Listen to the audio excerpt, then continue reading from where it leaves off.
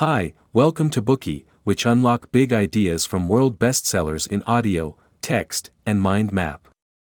Please download Bookie at Apple Store or Google Play with more features. Get your free mind snack now. Today we will unlock the book 1493, Uncovering the New World Columbus Created. It examines the impact of the Columbian exchange brought about by seafaring activities across the world. When you think of the achievements of Columbus, the discovery of the New World in America is probably what comes to mind first. But the significance of Columbus' voyage is more than that.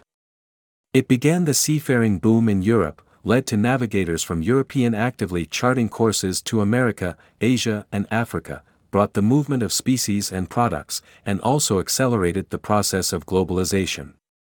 This great exchange triggered by European voyages is called the Columbian Exchange, where ships transported plant and animal species from different regions to the world, corn to Africa, sweet potatoes to East Asia, horses and apples to America, and so forth. Through hundreds of years of development in foreign lands, they eventually became the flora and fauna that we are familiar with today. The arrival of these new species also brought new influences. For example, European merchants used oak trees from South America to create a series of rubber-based products, allowing for full-swing industrial production, laying the foundation for the Industrial Revolution, and promoting industrialization and urbanization in Europe and across the world in general. But the Columbian Exchange wasn't an entirely positive influence on the world. In the act of dispersing plants and animals globally, it also delivered microorganisms and viruses to unfamiliar environments, causing epidemics and population declines in America. The opportunistic and ruthless navigators also engaged in slave trading in Africa and Asia, selling them to capitalists in America as cheap labor and slaves, and creating racial discrimination and slavery in those regions.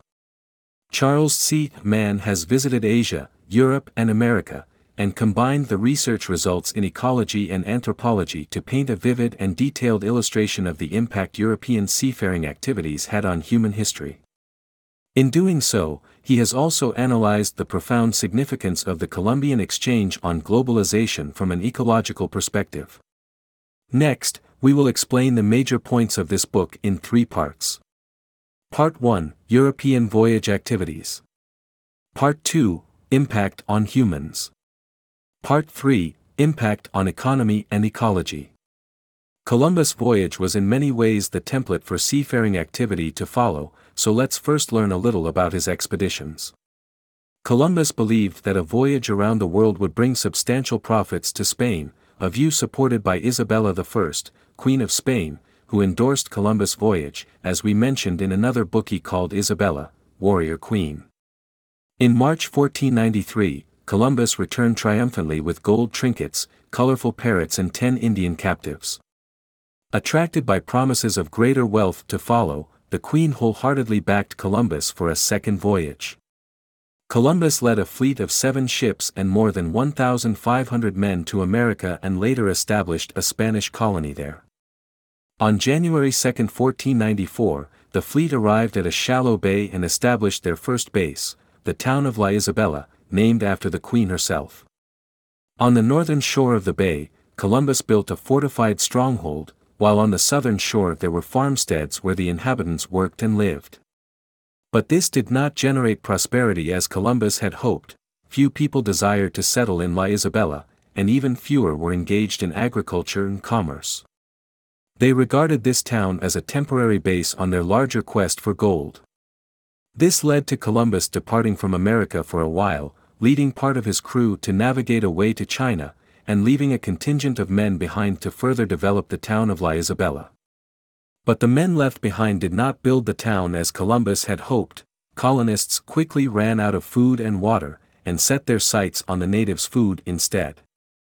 This behavior enraged the locals and serious clashes occurred between both sides.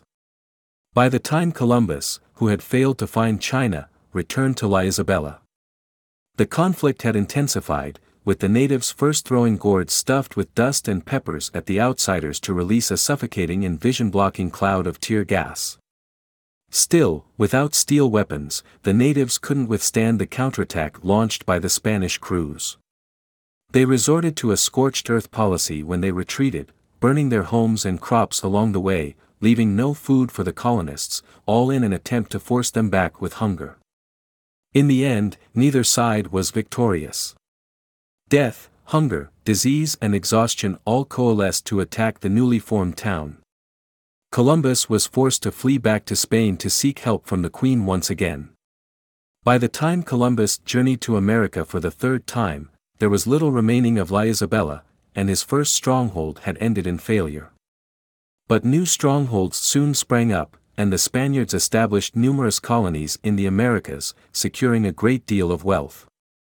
These riches enabled Spain to increase its economic clout, and gradually gain the upper hand in competition among its European brethren. The rest of Europe was unwilling to let Spain hog all the glory, so they in turn dispatched ships to America to establish colonies. The Kingdom of England, for example, assigned the task of establishing English colonists to a joint stock company, the Virginia Company.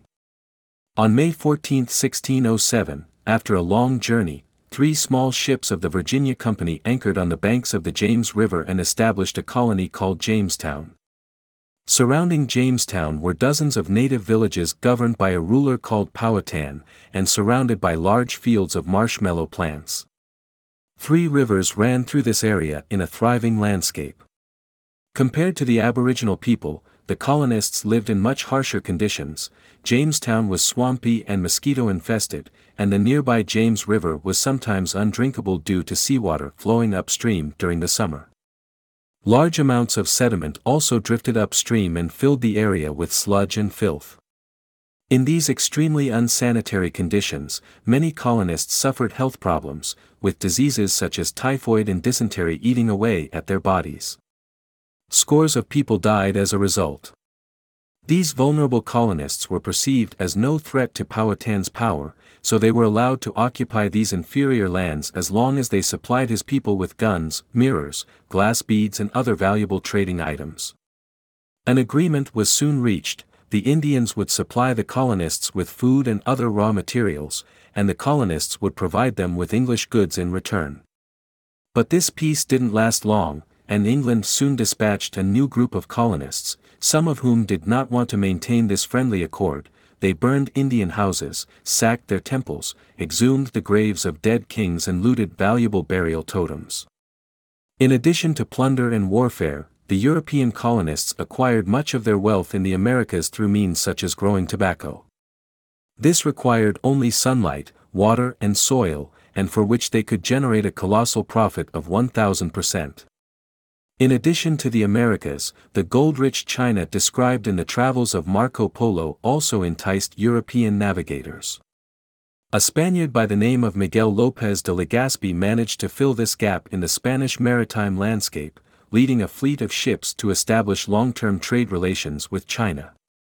On November 21, 1564, Legazpi led 5 ships to Southeast Asia, where they set up camp on the island of Cebu, in the middle of the Philippine archipelago. From here, they extended their influence northwards, step by step. Eventually they were able to deal with Chinese merchants and officials. In May 1570, Legazpi sent a scouting party to the island of Mindoro and spotted 2 Chinese cargo ships anchored in a nearby cove, loaded with porcelain, silk, spices and other goods to be traded to the Filipinos, in exchange for gold and beeswax. The commander of the expedition had been ordered by Legazpi to treat any Chinese he encountered with courtesy, and show a willingness to deal in both peace and friendship.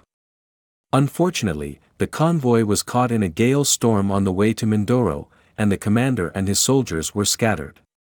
Lacking restraint, the Spanish soldiers who coveted Chinese wealth attacked the cargo ships, firing through the decks of the Chinese fleet and killing many merchants.